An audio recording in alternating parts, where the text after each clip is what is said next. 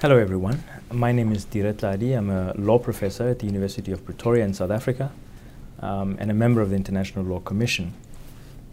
The topic of my lecture today is immunities and the obligation on states to cooperate under the Rome Statute. So the lecture will focus on the International Criminal Court. In particular, I want us to address two critical sets of rules in the Rome Statute framework. The first set of rules relate to immunities, and the second set relates to cooperation. I also want us to look at how these two sets of rules interact with one another. So to start off with, to look at the question of immunities, immunities is one of the most contested areas of international law currently. If one thinks about the general debates and the discussions in the literature and even in court decisions relating to who are the beneficiaries of immunities, for what can immunities be claimed, what is the scope, the extent, the circumstances under which immunities can be raised, even more interesting and complicated, the relationship between immunities on the one hand and jus cogens. In the light of all of this, it is not surprising that the International Law Commission is currently engaged in a study of the topic of immunities. Now, where immunities are regulated in a treaty, one would expect that the circumstances would be relatively clear and that there would be no difficulties. However, complications may arise in instances where immunities are regulated by a treaty, but for some or other reason it is necessary to also apply customary international law. The Rome Statute, for example, addresses explicitly immunities or the lack of immunities in Article 27. However, it is possible that officials of non-states parties could appear before the International Criminal Court in a manner that would imply the application of the Rome Statute, but still requiring also the application of customary international law in a manner that creates some complications. And it is this kind of interactions that I hope we will be able to discuss in the course of this lecture. The second set of rules that I wanted us to discuss, as I said, was cooperation. Now, cooperation is possibly one of the most important sets of obligations that rest on states parties in the Rome Statute.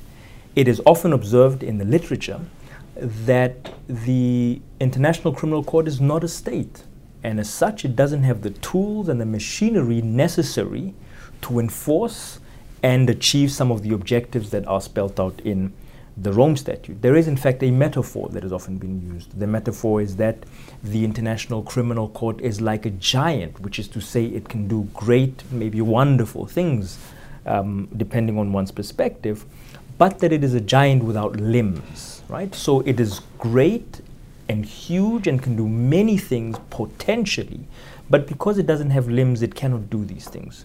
So states parties, through cooperation, collectively become the limbs of the International Criminal Court, enabling it to achieve its potential. So because of the centrality of cooperation in the Rome Statute, or in the ICC, the Rome Statute develops an elaborate framework for how states should cooperate.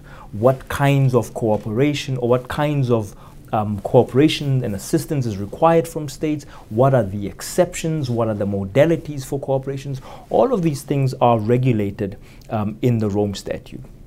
Of course, one of the most critical aspects of cooperation is also happens to be the most controversial and the most far-reaching, and it relates specifically to arrest and surrender. So the Rome Statute also contains elaborate procedures for how the obligation to arrest and surrender fugitives under arrest warrants in the ICC is to be carried out. So today's lecture, as I've said, would look at the tensions that arise in the law as a result of the intersection between the rules in the Rome Statute relating to immunities on the one hand and the rules in the Rome Statute relating to cooperation. Let me also just say at the beginning that this topic, this particular question, has been the subject of judicial decisions, and in the course of the lecture I hope we will be able to look at some of these decisions and engage on them. It is, I think, appropriate to begin the discussion by looking at some of the basic principles relating to immunities under international law. It should be said, first of all, that there are different kinds of immunities, and many of them are the subject of multilateral conventions. So you've got diplomatic immunities, for example, that are regulated under the Vienna Convention on diplomatic immunities or on diplomatic relations. You've got consular immunities that are also the subject of a convention. You've got immunities in relation to special missions, also the subject of a convention.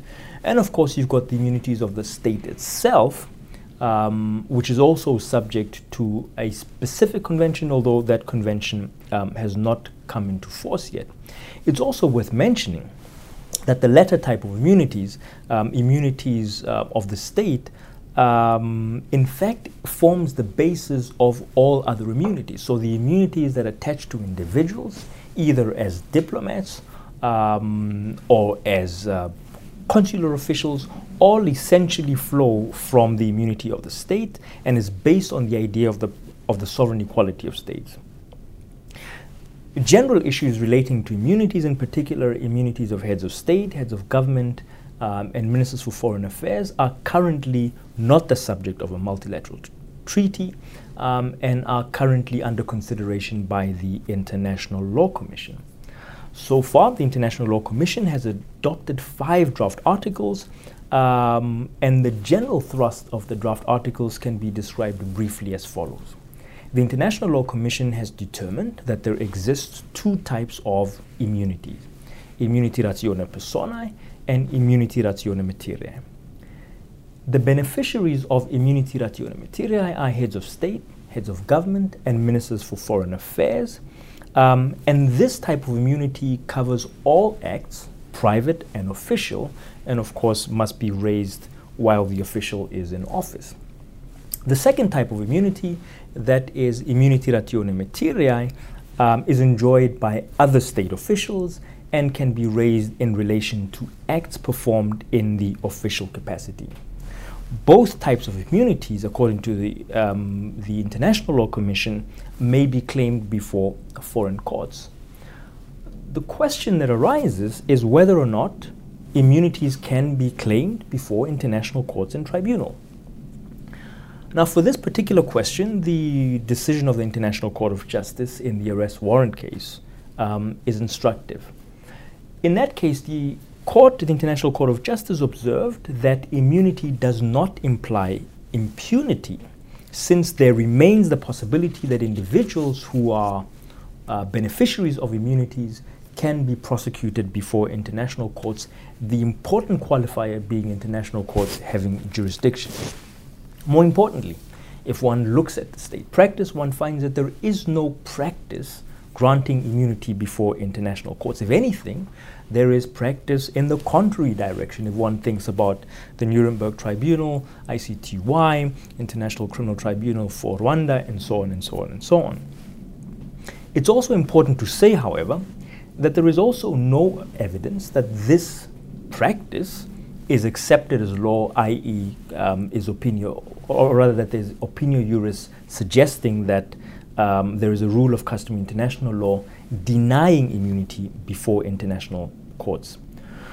Moreover, if one looks at the statement of the International Court of Justice, one can see clearly that the International Court was not attempting here to lay down a particular rule of custom international law, but was simply laying out possible options through which an official enjoying immunity can be prosecuted. So to determine the rules relevant to immunity with respect to international courts, what we look at is not custom international law, but the constitutive instrument establishing the particular court. For the International Criminal Court, this particular instrument will be the Rome Statute. So it is important then that we turn to the Rome Statute to see what the Rome Statute has to say on immunities. And of course, the provision of the Rome Statute on immunities is a rather famous provision, from some perspective perhaps infamous, but Article 27 of the Rome Statute provides as follows, and I will read it. This statute shall apply equally to all persons without any distinctions based on official capacity, in particular official capacity as a head of state or government, a member of a government, or government official shall in no case exempt a person from criminal responsibility. That is the first paragraph of Article 27. More to the point relating to immunities, the second paragraph provides immunities or special procedural rules which may attach to the official capacity of a person, whether under national or international law, shall not bar the court from exercising its jurisdiction. So Article 27 explicitly provides that there will be no immunity before the International Criminal Court. An important question is whether or not Article 27 applies to officials of non-states parties. In answering this question, it is important to understand the general thrust of the Rome Statute, and in particular that the Rome Statute is not based on the idea of state responsibility, but rather on individual criminal responsibility, and this is provided for in Article 25. So Article 27 applies to individuals and not to states. Moreover, if one looks at the terms of Article 27, there is nothing in Article 27 to suggest that it is limited to individuals from states parties. So from my perspective, as long as the court has jurisdiction in terms of its jurisdictional rules, which can be found in Article 12, then it applies the statute fully without any distinctions whatsoever. Again, this raises another question, whether this is contrary to the principle that we find in the Vienna Convention on the Law of Treaties, that a treaty only binds states that have consented thereto. And again, the answer has to be no, it is not inconsistent. Because not providing immunity for officials does not amount to the creation of obligations on a state, nor does it in any way derogate from rights that a state may have, because again it should be recalled that international law does not provide, as a starting point, immunities before international courts. But more importantly, it is also important to understand what precisely Article 27 does. Article 27 regulates or deals with the relationship between an individual accused and the court, right? It talks only to what the individual accused can claim before the court, and it does nothing more than that. So I stated earlier that the duty of cooperation is central to the Rome Statute system and the success of the ICC. The centrality of cooperation was already foreseen by the International Law Commission when the International Law Commission adopted its draft articles on a criminal court, on an international criminal court. And in that draft articles, already cooperation is emphasized. One can also see the centrality of cooperation in the negotiating history of the Rome Statute. So, for example, in the course of the negotiations, the Czech Republic, for example, stated that cooperation would be so important that, and I quote, no exceptions should be permitted. Peru similarly stated that there should be the broadest possible cooperation within the Rome Statute. Austria stated that there should be a mandatory system of cooperation and that any exceptions that are included in the Rome Statute should be explicitly spelled out, i.e. you shouldn't read in any exceptions that are not specifically there. You also have, and I think this is also reflective of the importance of cooperation, you also have annual Assembly of States Party resolutions emphasizing the importance of cooperation. And as I've said, the Rome Statute creates this elaborate system for cooperation, again, because of the recognition of the centrality of cooperation. But notwithstanding its importance, and notwithstanding the proposal by the Czech Republic that there should be no exceptions whatsoever permitted, the Rome Statute does create an important exception, and this important exception relates to immunity. This exception can be found in Article 98. It's also a famous provision because, of course, it has given rise to very interesting debates and jurisprudence.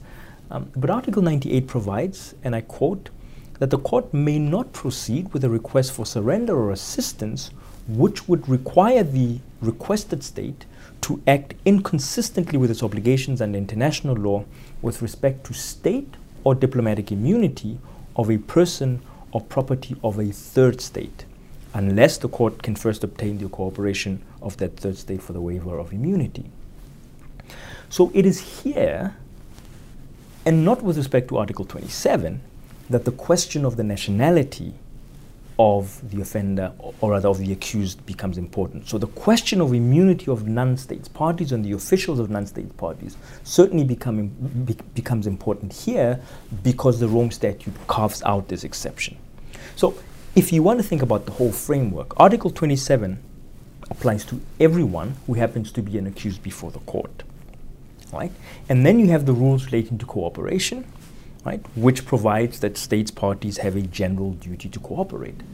Now, the first relationship between these two provisions, between Article 27 and Article 98, is that for the purposes of states parties, there is essentially a waiver of immunity such that there is always a duty to cooperate, even in the arrest and surrender of officials of states parties, right, because states parties have waived their rights, right? However, Article 98 does recognize that a state party may find themselves in a situation of conflict between various obligations. The obligations to cooperate under the Rome Statute on the one hand, and the obligations to respect the immunity of certain officials of non-state parties under customary international law on the other hand. And to mitigate this, not to do away with it completely, but to mitigate it, Article 98 creates an exception: no cooperation if cooperation would lead to violation of customary international law obligations relating to state or diplomatic immunity. So this should lead us to ask questions about the relationship between Article 27 and Article 98. And the first question that has to be asked is whether or not there is a conflict between Article 98 and Article 27. And here again I can give a very quick answer. The answer is no, there is no conflict between Article 27 and Article 98. There is certainly a tension, but not conflict. There isn't a conflict because the two provisions are not coextensive. They do not address the same issues. Article 27 is concerned with the relationship between the accused and the court, whereas Article 98 is concerned with two sets of relationships. It's concerned with the relationship between the court and states parties on the one hand, and states parties and non-states parties on the other hand. So there is no conflict. But the tension between Article 97 and Article 98 can be illustrated in the standoff between the International Criminal Court and the African Union in relation to the President of Sudan, Mr. al-Bashir. As you know, Sudan is not a state party to the Rome Statute, but the Security Council in Resolution 1593 referred the situation in Darfur to the ICC. So again, if you think back to the framework that we talked about, the International Criminal Court has jurisdiction, which means that Article 27 applies, which means the President of Sudan, should he ever appear before the International Criminal Court, would not be able to say, I have immunity, because Article 27 takes that away, and this is about the relationship between the accused and the ICC, right? What's important here is that the International Criminal Court has jurisdiction. The source of that jurisdiction is immaterial for the application of Article 27, right? However, the African Union, based on Article 98, made the decision that African states will not cooperate, and of course, on the basis of this decision, several African states have decided not to cooperate. So Mali, Chad, twice, Central African Republic, the DRC, Kenya, Djibouti, and Nigeria have decided not to cooperate, right? In response to all of this, the International Criminal Court has adopted several decisions on non-cooperation.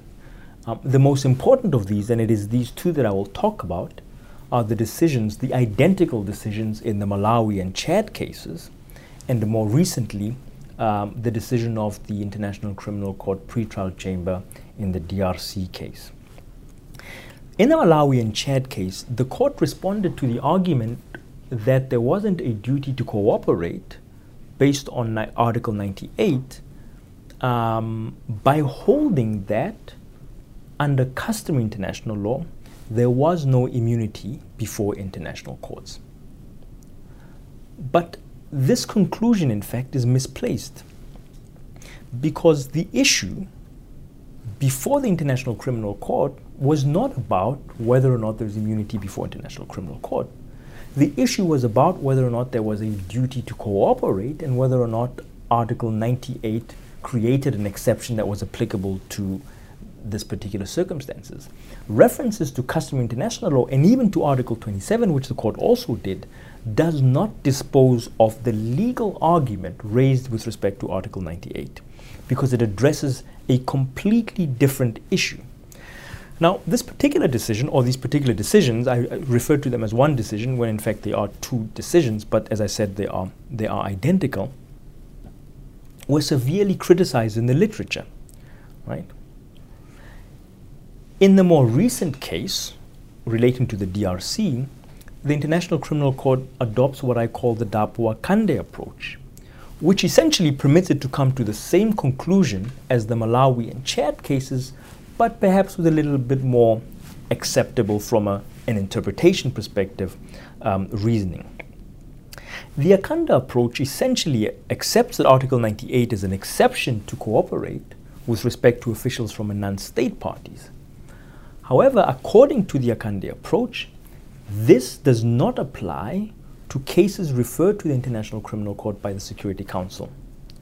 The reasoning here, it is argued, is that a referral by the Security Council essentially places the situation country in the same position as that of a state party, which would mean that the waiver that we talked about earlier applies, so Article 98 is not applicable. So the waiver implicit in Article 27 is essentially then imputed onto Sudan. This is a plausible argument, but the truth is that there is nothing in the text of Article 98, there is nothing in the text of Article 27, nor is there anything in the text of any other part of the Rome Statute that justifies the conclusion that a state party on referral by the Security Council, a non-state party on referral by the Security Council becomes like a state party. Right? Certainly if this were the case, the Security Council in Resolution 1593 would not have felt the need to decide that there's an obligation on Sudan to cooperate. Because after all, Sudan would have been like a state party, and therefore that obligation would arise from the Rome Statute. Right? An interpretation of Article 98 that is faithful to the object and purpose of the Rome Statute, I suggest, does not support the Dapo Akande contention. The question, though, is whether or not this means that there is no duty to cooperate. And again, here, the response would be one would have to look carefully at the provisions of the Rome Statute, and in particular look carefully at the provisions of Article 98. According to Article 98, the exception applies only in respect of state immunity and diplomatic immunity. If you remember back to the very beginning of the lecture, we said that there are different kinds of immunity. And yes, they are all related, but there are different kinds of immunity. So diplomatic immunity is a particular kind of immunity attaching to diplomats. State immunity is the immunity of the state itself. Article 98 only addresses these two types of immunity. Right? It does not apply to the immunity of heads of state, which, by the way, are currently under consideration, as I mentioned earlier, by the International Law Commission. The distinction, or the idea that there are different types of immunities with different legal consequences, is clear also from the various judgments and opinions of the International Court of Justice in immunity-related cases, such as the arrest warrant case and the mutual assistance in criminal matters case. This distinction, by the way, is also reflected in previous work of the Commission. Now, some scholars, such as Klaus Kress, have argued that as a matter of logic, if you really think about Article 98, the drafters must have meant by state immunity, they must have meant also immunity of heads of state, because after all, the state itself can never be arrested and surrendered to the ICC. So state immunity must mean something else, And in this context, it would then mean immunity of heads of state, immunity of heads of government, immunity of foreign affairs, and so on. This particular reason, I would suggest, ignores the fact that cooperation and assistance under the Rome Statute is not only limited to arrest and surrender.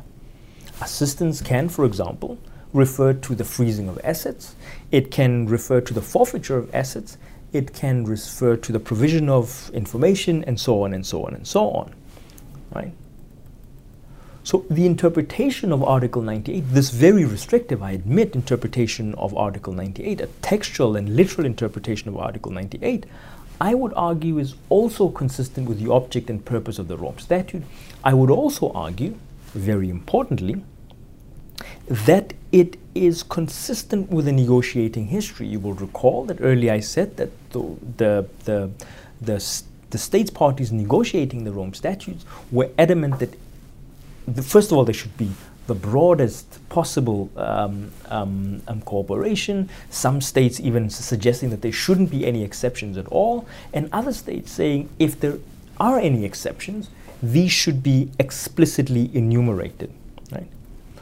So that Article 98, which is an exception to cooperation, should be restrictively interpreted.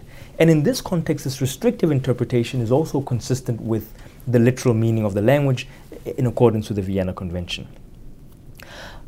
I have to admit that there is an attraction to the Dapo Akande approach, which was eventually adopted by the International Criminal Court in the DRC non-cooperation case. The attraction is that it is a very clean interpretation, clean in the sense that it doesn't leave any conflict of obligations. It essentially suggests that there is a duty to arrest and surrender, and that's the end of the story. My own interpretation, which I assert is more consistent with the rules of interpretation, more consistent with the Rome Statute, is itself not so clean.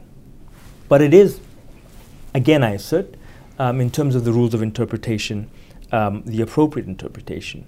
But it is not so clean because it implies that there is a conflict of obligations. So on the one hand, under the Rome Statute, there remains the obligation to arrest and surrender. On the other hand, it suggests that there remains under customary international law an obligation on states parties to respect the immunities of the President of Sudan. But I do want to say that there is nothing exceptional in this situation. This is the normal result of the nature of international law, which by its nature is a decentralized system.